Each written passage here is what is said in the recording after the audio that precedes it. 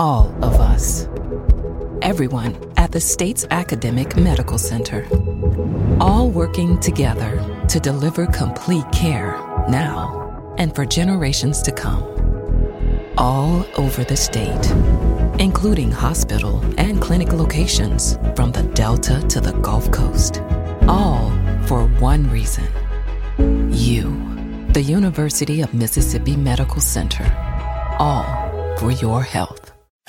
This is an MPB Think Radio podcast. To hear previous shows, visit mpbonline.org or download the MPB Public Radio app to listen on your iPhone or Android phone on demand. Good morning. Thanks for listening. I'm Dr. Susan Buttress, and today we're talking about the fact that opiate deaths are skyrocketing. Suicide deaths are higher than they've ever been, but here we are having cuts in mental health services again. How can we let that happen? What is happening with the opiate addiction issue? Are addictive prescription drugs too easy to access? Is there a way to turn this around? So today I want us to talk about some possible solutions, what you think maybe is going on. If you are having problems, call in. Maybe we can help you or help those that you care about. Hopefully we can get a better understanding of how we got where we are. I tell you, today was one of those days as I was preparing for this show that I just started wondering, why are we where we are? Back in the 60s and 70s, those of us who are older witnessed rampant illicit drug use. Many of us back in those days lost friends to drug overdoses. Then it seemed that the crisis somehow was averted. Things got better. Only a few of us had family or friends in the early part of this century who died from accidental drug overdose. But then something happened. Now it seems that the drug abuse and overdose use, instead of being from those illicit drugs, often are prescription drugs. And now, maybe, and we'll talk about this, due to the fact that prescription drugs individuals get addicted to, then a cheaper alternative is heroin. And so heroin's come back into the picture. And it truly had sort of dropped out somewhat, except for a few areas of our country. So I'm throwing that question out again. Are addictive prescription drugs too easy to access? Today in the news, Congressman Tom Moreno just withdrew his name from being the U.S. drug czar due to his link that was uncovered by 60 Minutes to the legislation that weakened the DEA's enforcement power. Another issue that has come to light, just so you know if you didn't hear, is that a couple of individuals who were in the DEA management, upper management, they participated in the writing of the legislation. They're no longer there. Guess where they work? They work as lobbyists for the drug industry. Now, Mississippi's not at the top of the problem. As you know, we're usually at the top or the bottom, whichever is worse, but not so yet with this problem. But we've had a rise. Drug overdose deaths have reached a record high in Mississippi, and it does seem boosted in part by heroin, sometimes laced with something even more dangerous, fentanyl, which people often think is a fairly benign medicine used for pain issues. So fentanyl, remember, was the drug that Michael Jackson died from. So I think, our narcotics director, John Dowdy, was quoted as saying Mississippi is emerging on the brink of a super pandemic. In 2016, Mississippi saw at least 211 deaths from drug overdoses. That's the highest in the state's history. Now, and around us, Tennessee has a much higher death rate. Their death rates are on the rise, and they are having significant problems, as are the other states that are surrounding us. So we're not alone. The problem is out there and needs to be addressed. This is a public health emergency, actually. And it's not just in adults, it's in children. So those of you who think that this is just an adult issue, you're wrong. It's something that's affecting our teenagers more and more frequently, and we absolutely have to do something about it. Today we have Dr. Mark Ladner, who will be calling in later to talk to us a little bit in the middle of his clinic day, to talk to us a little bit about maybe what you can do if you're having problems. But as we move along, I'd like to hear from you about what you think. Maybe you as a person who can speak out about what's going on. Maybe you as a person who has a friend or family member that you lost to this. Or maybe you as an individual who has anxiety, depression, thoughts of self-harm. So many times this is when people get into using drugs that they shouldn't as a self-medication to perhaps make themselves feel better. You can give us a call at 1-877-MPB-RING. That's 1-877-672-7464. You can send an email to family@mpbonline.org to join this conversation. Let's talk a little bit about why these drugs are so bad. I think one thing that we've seen, I mentioned earlier, is that since 2003, there's been somewhat of a steady rise. In 2011, it seemed that that's when we started to have an increase across the country, a wave of overdoses involving opioids, and that family of often addictive painkillers that are derived from the morphine molecule, okay? So it's morphine, fentanyl, oxycodone, hydrocodone, and then their cousin is heroin. So Mississippi is, now I said our deaths are not up as high as some other states, but let me tell you a little fact about Mississippi. Mississippi's one of a handful of states where there are more opioid prescriptions than there are people. In fact, the state prescribes so many opioid painkillers that each man, woman, and child could swallow a pill a day for 67 days without running out.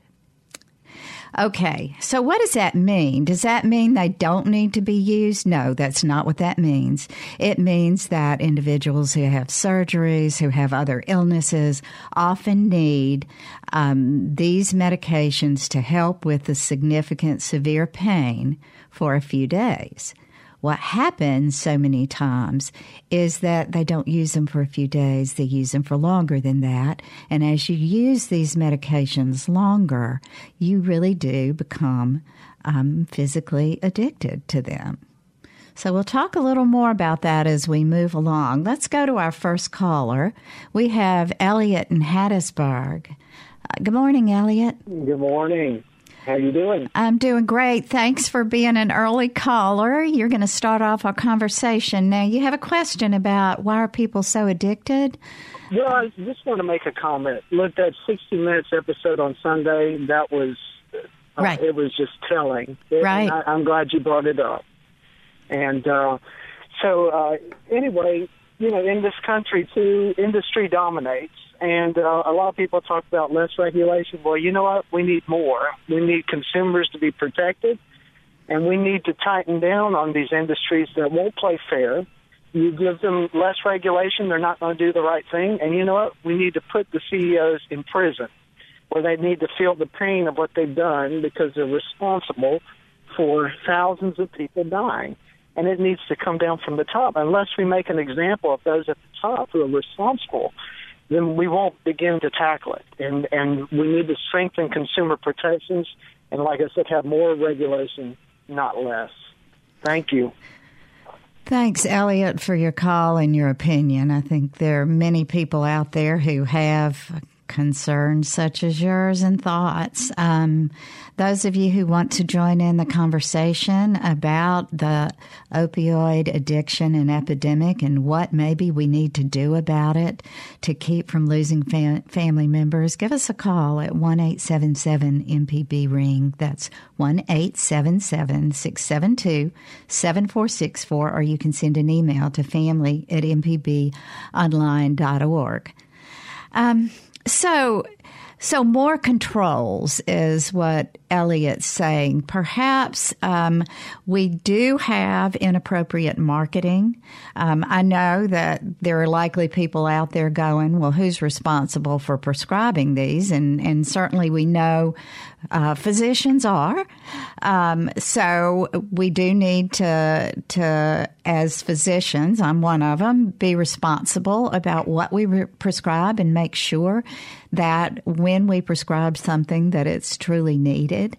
That's definitely there.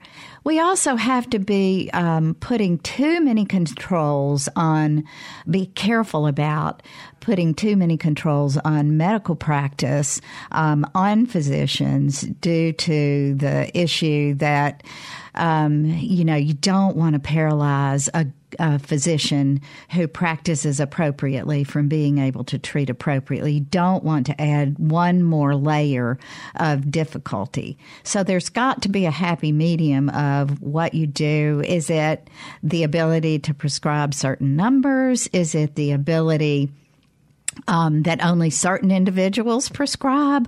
What's the right answer? Sometimes you can't completely legislate this. Sometimes you have to make sure that everybody's practicing appropriate medicine and have expectations there. So, again, there are lots of questions out here, and honestly, I don't have all the answers. But I do know that there is some information going about where there are controls on all controlled substances. Now, that would even include a drug like methylphenidate, which is a very common medication used for the treatment of ADHD when prescribed appropriately. It is a great medicine and can be helpful for children. Do we want to paralyze physicians from being able to prescribe for that? I say no, probably not, but that's, again, my opinion. So let's go on to our first break, and when we come back, we've got some callers getting ready on the line, and we'll go right to the phones. We're talking about the opiate addiction epidemic. We're talking about the deaths that we have, and we're talking about general mental illness and why individuals turn to drugs. Is there something we need to do to help that can serve people better? This is Relatively Speaking. I'm Dr. Susan Buttross, and we'll be right back.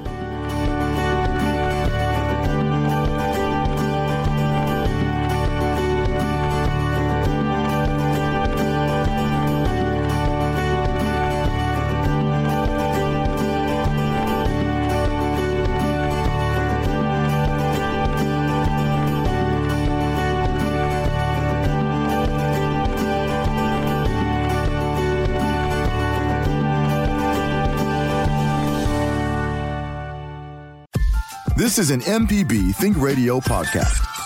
To hear previous shows, visit mpbonline.org or download the MPB Public Radio app to listen on your iPhone or Android phone on demand.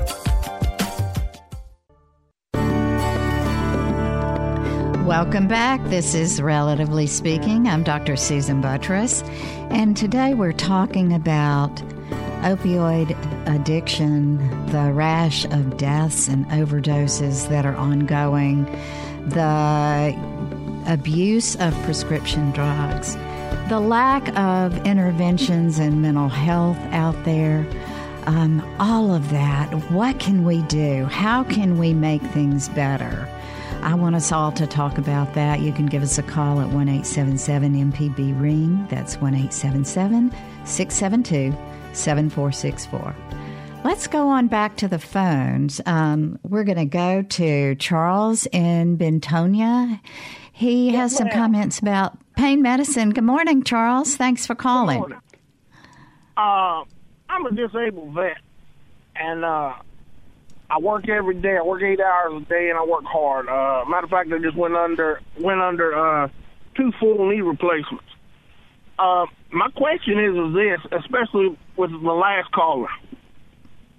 Personal responsibility is a big thing in this. And soldiers, they fight. We're warriors. Mm-hmm. And when you're in pain, it's hard to work. It causes depression. It affects the family. It really does. Some people need them to live and survive and be able to make a living.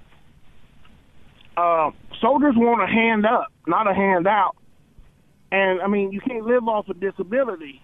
And if the only way you can work is with the help of some of these pain pills, so you can manage your pain. I ain't talking about getting high and enjoying it. I'm talking about managing pain. It sure is making it a whole lot difficult when people realize this is all about personal responsibility. You just said it yourself. If they can't get this prescription drugs, they're just going to go right on over to heroin and get it. I know there's a problem, but we've had addiction problems in America and all over the world for a long time. There's no easy answer to it, but putting more regulation on it and putting CEOs for making a product in jail, for that, with Mississippi's obesity and food addiction is a true addiction, shouldn't we put all the CEOs of McDonald's in jail? Yeah. I'll hang up.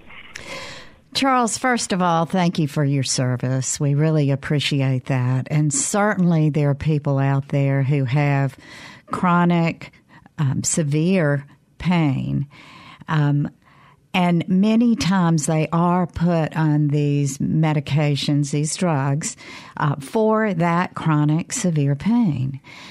There are, though, however, some issues that we have about that, in that perhaps there are better treatments for chronic pain than staying with oxycodones and others. Sometimes pain management clinics can help with that.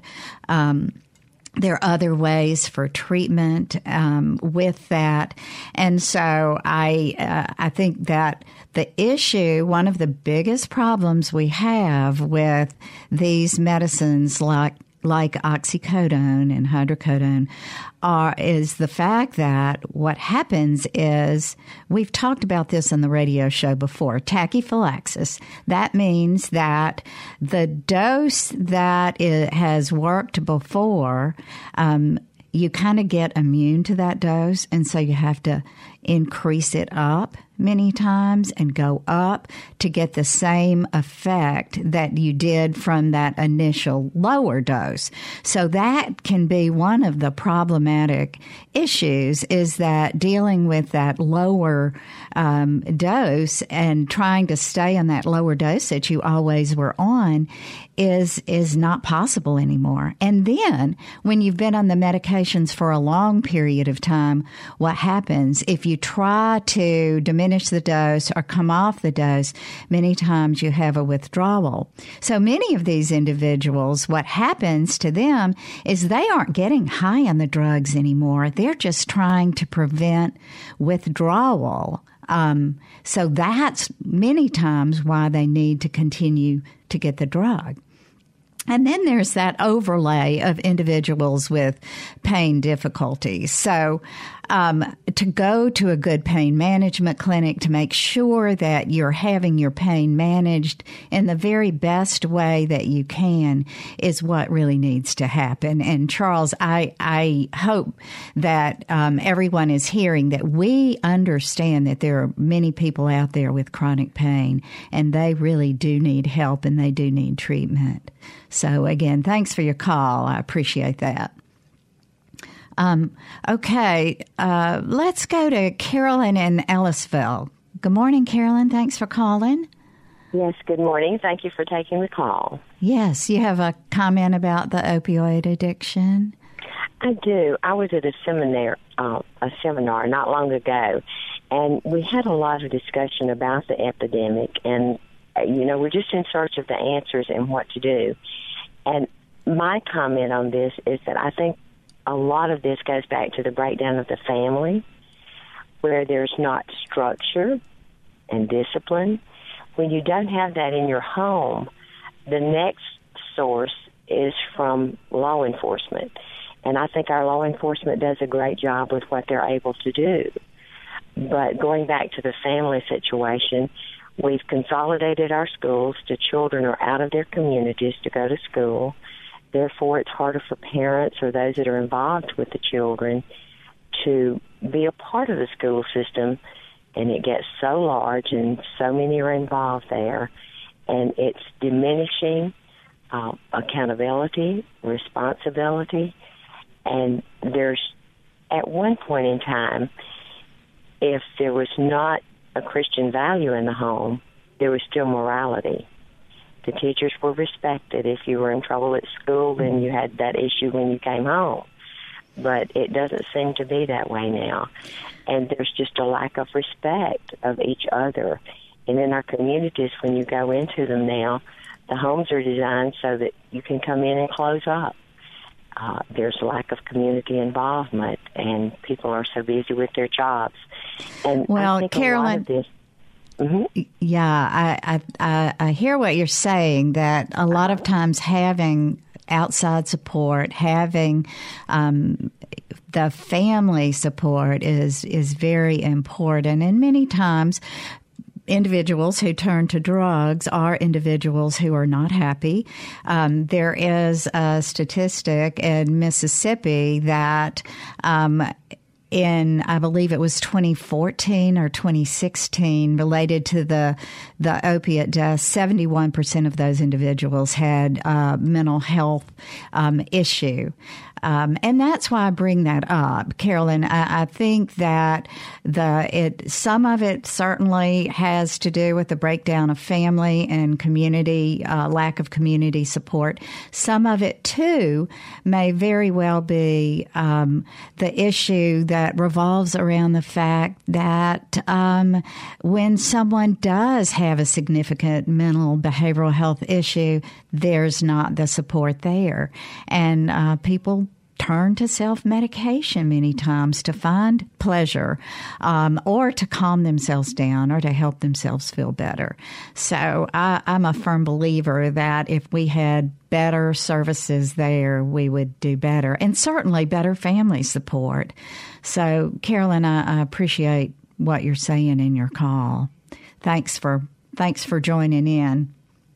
I think this might be a good time. I have Sarah Hart Fellows, who is on the line. And good morning, Sarah Hart. Are you there? Whoops. Hey, Dr. Buttress, how are you? There you are. Hello. Sarah Hart Fellows is at the Center for the Advancement of Youth, and I asked that she call in and talk a little bit about a program that's happening Thursday night, and then Wayne, you wait for us. We'll get back to you on the phone lines. But Sarah, tell us all a little bit about our program that we have going on. Absolutely. We're really excited about it. We're calling it Food for Thought, and it's a dinner series that is free and open to the public.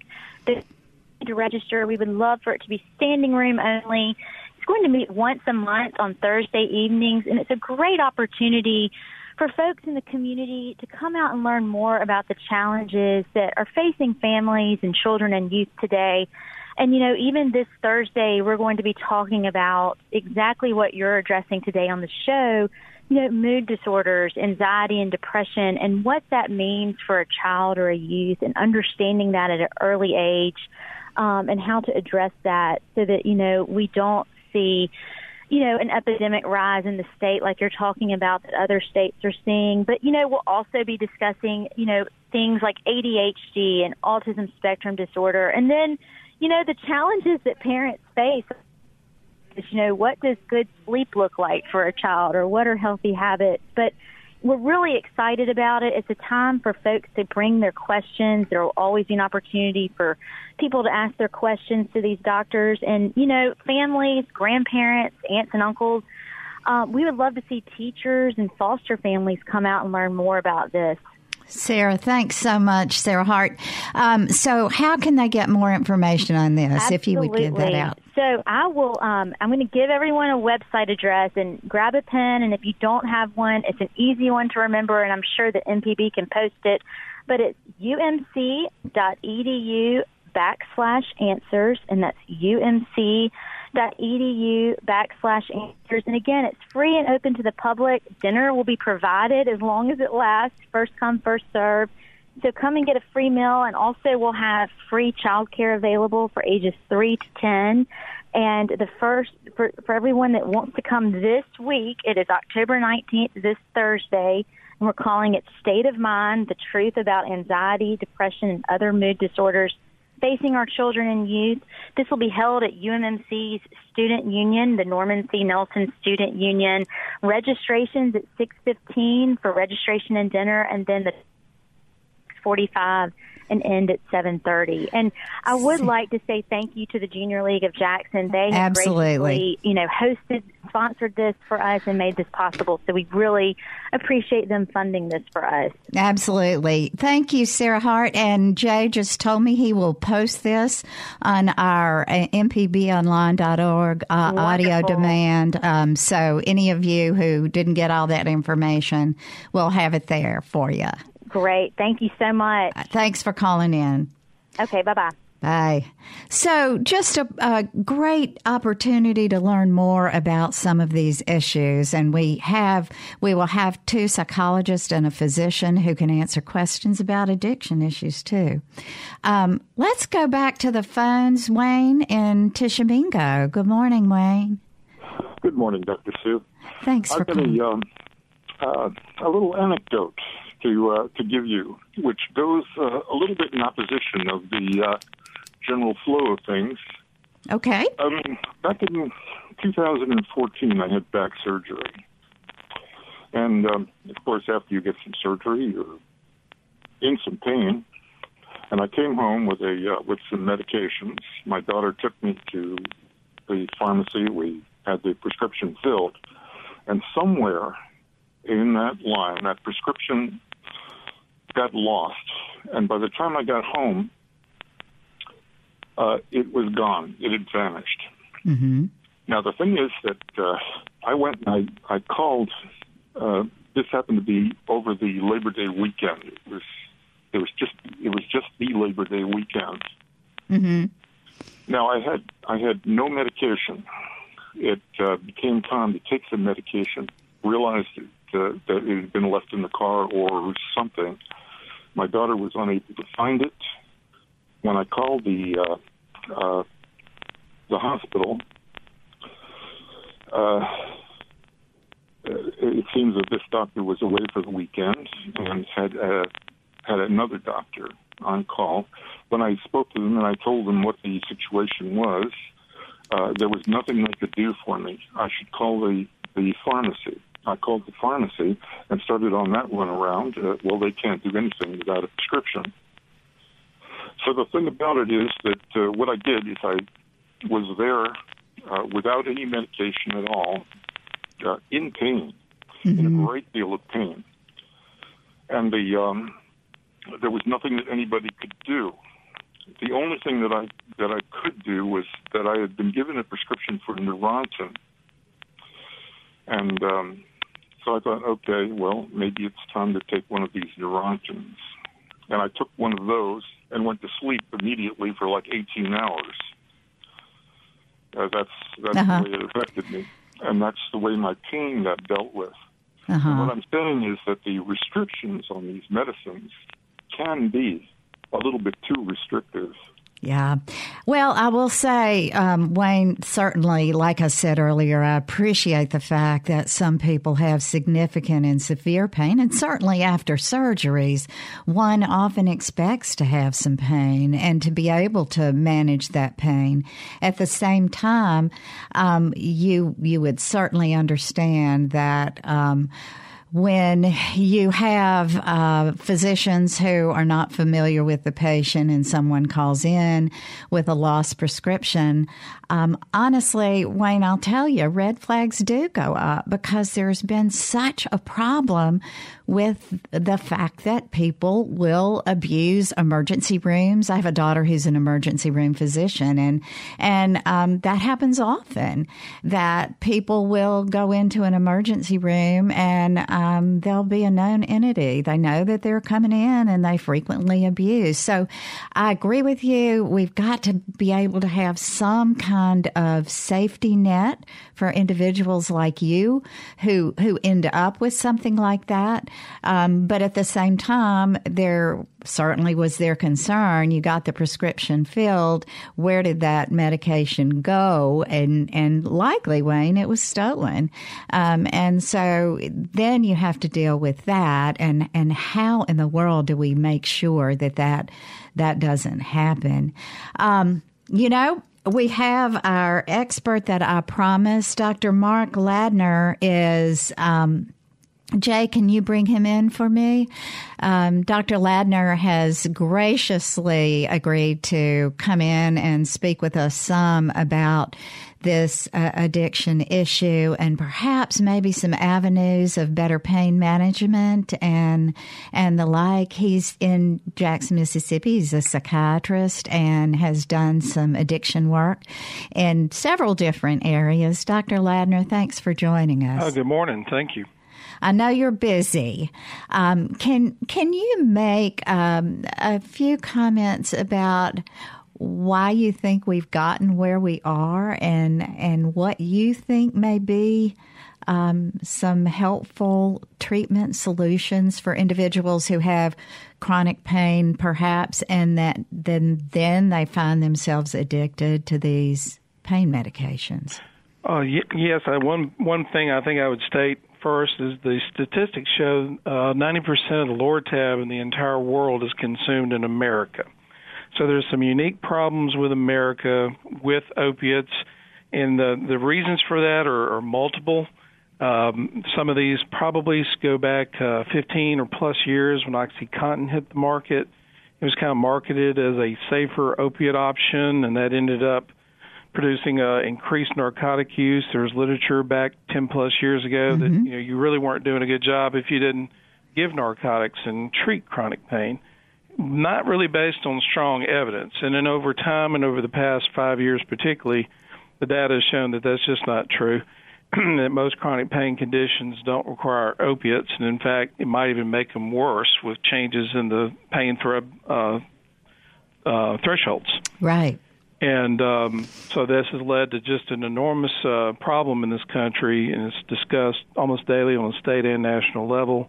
State Medical Association, the medical board, even now have ongoing discussions and even a hearing next month about how we're going to proceed and how we're going to monitor use of these medications, as well as how we use other medications with them.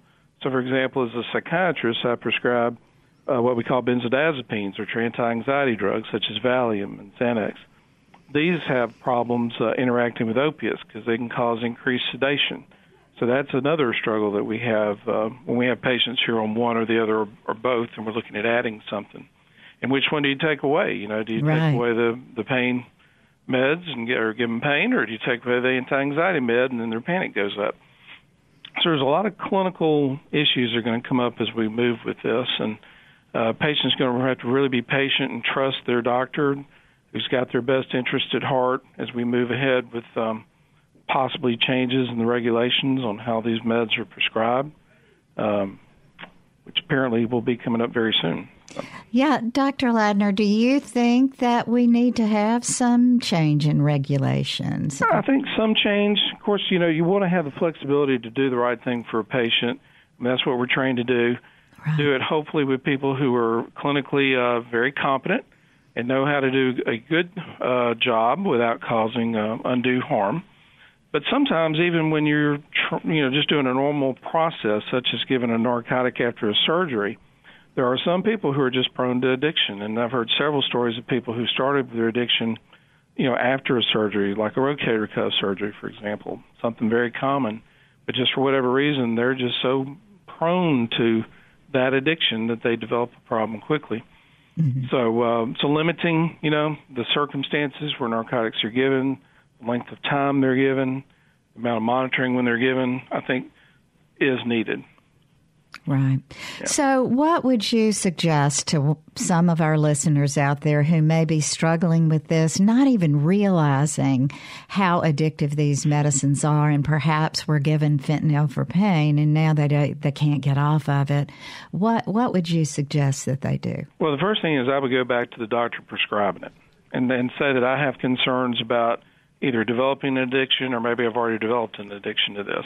Do I really need this? What are my other options that I could take instead of a narcotic, an opiate, to help with my pain? And that's where I would start. Mm-hmm. And if that does not satisfy the issue, then get second opinions. If you're going to not going to a pain clinic, that might be another option. If you're already worried about addiction, then seek care from a psychiatrist, for example. Right. So there are some helplines out there, and we can also put that on our website if our listeners would like to call in. Do you have a particular great one that you think is helpful for this kind of issue?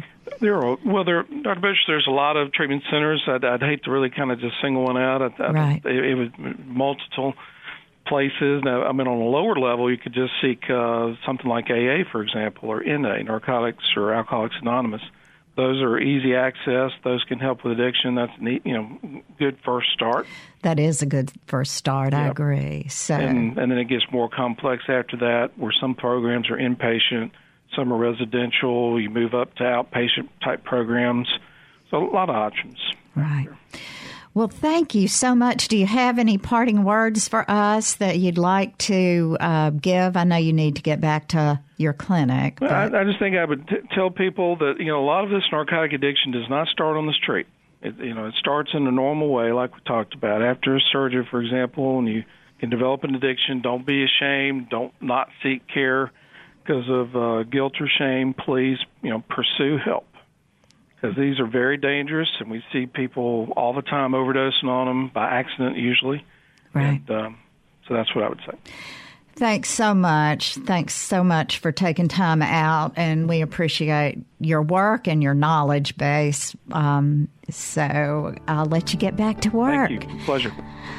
We're going to go to our next break, and when we get back, we'll continue our discussion on opiate addiction, other drug addiction, controlled substances, what to do about it, how to get help. Please join us in our conversation. You can give us a call at 1-877-MPB-RING. That's 1-877-672-7464. Or you can send an email to family@mpbonline.org. This is Relatively Speaking. I'm Dr. Susan Buttress, and we'll be right back.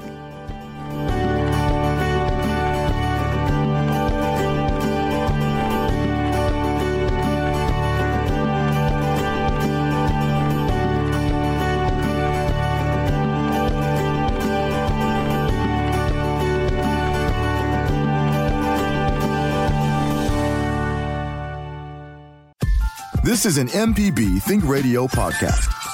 To hear previous shows, visit mpbonline.org or download the MPB Public Radio app to listen on your iPhone or Android phone on demand.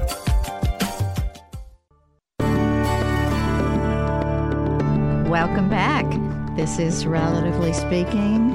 Thanks for listening, and thanks for calling in and telling us your thoughts. We've still got some open lines and plenty of time, so give us a call if you want to join the discussion about this opioid addiction issue that we have across our nation. And it does seem to be a bigger issue here in the U.S. than anywhere else. Give us a call at 1-877-MPB-RING. That's 1-877-672-7464. Susan in Memphis has been really patiently waiting. Thanks, Susan, for calling in. Good morning. I have a comment, but I also have a question. Sure. My comment is I was spun off my horse and broke my pelvis in 3 places. Oh, goodness. So, of course, I got a prescription for some, I think it was oxycodone. Uh-huh. But I knew there's a risk of addiction. So what I try to do is to wean myself off to only taking 1 pill at night just to take the edge off the pain so I could go to sleep. Uh-huh. But once I was out of the wheelchair and able to walk again, I stopped using that, and I started getting acupuncture at a wonderful integrative medicine clinic here in Memphis. Uh-huh. And a lot of the people that in the clinic, they're veterans, and the Memphis Veterans Administration pays for their acupuncture, but I have to pay for mine out of pocket. And my question is, why don't insurance companies pay for acupuncture? It's not addictive. Susan, what a good question. I think that often one of the issues out there is that many times alternative medicine treatments are not covered due to the fact that insurance companies say that they are not evidence-based treatments, although there are some studies that show acupuncture can be very helpful for the treatment of chronic pain. There's been some evidence that it can be helpful in the treatment of some individuals with migraine. They're not huge, large studies, but they're out there. So that's a good question. If done by a well-trained individual, it does seem that it would be perhaps safer, significantly safer than a medication that might be addictive.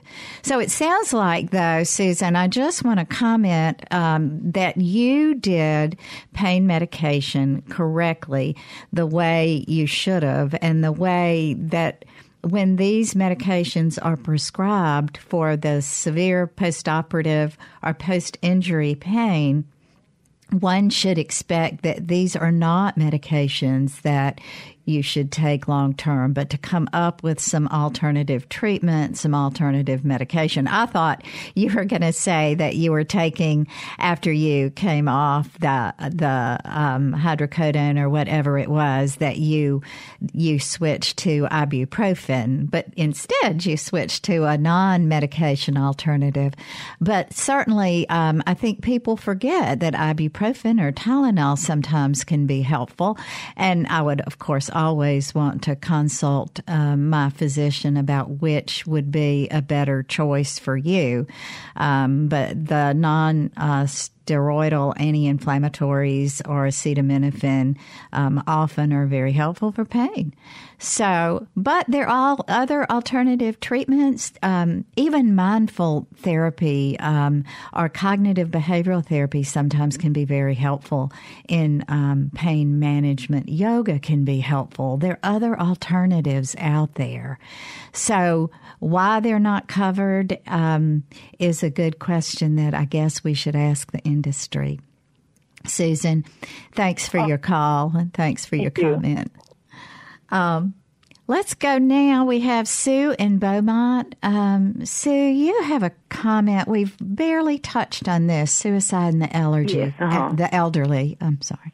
Talk to us about that. My daughter lives in another state in an apartment complex, and 3 people who live right near her have in the past year committed suicide, and so it was upsetting to her, But she did mention that these people lived in isolation, and they had no family, apparently. And a person who lives in isolation, lonely, loss of family, and no support groups, no one to talk to, sometimes just being able to talk to another human being is so important. And I think that's where that big problem comes in, is having no one to turn to. And you can go to the doctor for your diabetes and your hypertension, and that is discussed, but when a person goes in to see a doctor or any other health provider, I think part of the questionnaire when you come in should be what's going on in your personal life, and have some so the doctor can get some input, or the health provider, some input into what's actually going on in that person's life. Do they have any, because elderly people sometimes are isolated and alone, and it's very disturbing that our mental health system is not geared up to try to help people like that. Sue, you are absolutely so correct. And honestly, we will have a whole show on suicide and suicide prevention, because this is such a important area. But you've pointed something out. In the elderly, many times they are isolated, but almost always they have physician visits that they have to go to. They most have Medicare coverage now, and so they are at least able to afford to go to the doctor. There's been a lot of recent work done in the child area on that social, emotional area of life and how important it is in the health and well-being of an individual. And we need to remember, on the other end of the spectrum, in our elderly, it's exactly the same. You are going to do better with your heart, with your liver, with your diabetes, with your pancreas, if you are feeling happy and supported and not struggling about what's going on. So you bring up a point that I hope anybody in our medical community is listening, and anyone elderly, if they don't ask, you say, can I tell you about what's really bothering me? I can't afford enough food, or I'm lonely and I need someone to outreach. There are groups out there who do try to cater to the elderly, not just a Meals on Wheels, but other issues. So you bring up a great point, and I hope everybody's listening. If you think there's somebody out there who's lonely, who's elderly, who might need a quick visit, if you happen to have an animal, many times just taking your dog or whatever to go visit them and let them just pet the dog or listen to music. If you play an instrument, my brother-in-law does a beautiful job of visiting the elderly in nursing homes. So thanks for bringing that up. And like I said, I promise you in November we will have a show on this very topic. Sue. All right, thank you. Thank you. Let's go to Kelly. Kelly, thanks for calling. In Hattiesburg, you have a comment about pain medication? Yes. I had gone to the dentist to get my teeth, the big teeth in the back removed. I can't remember. But it was like... Your wisdom teeth? Yes. I can't believe I couldn't remember that. Uh-huh. I had to drill into my jawbone at one point to get them out. It was a pretty bad procedure. Right. But that being said, I made it very clear beforehand that I did not want to be offered any sort of opiates. I didn't want anything to do with opiates, that I had a problem with it in the past, and I just, wanted to stick with ibuprofen.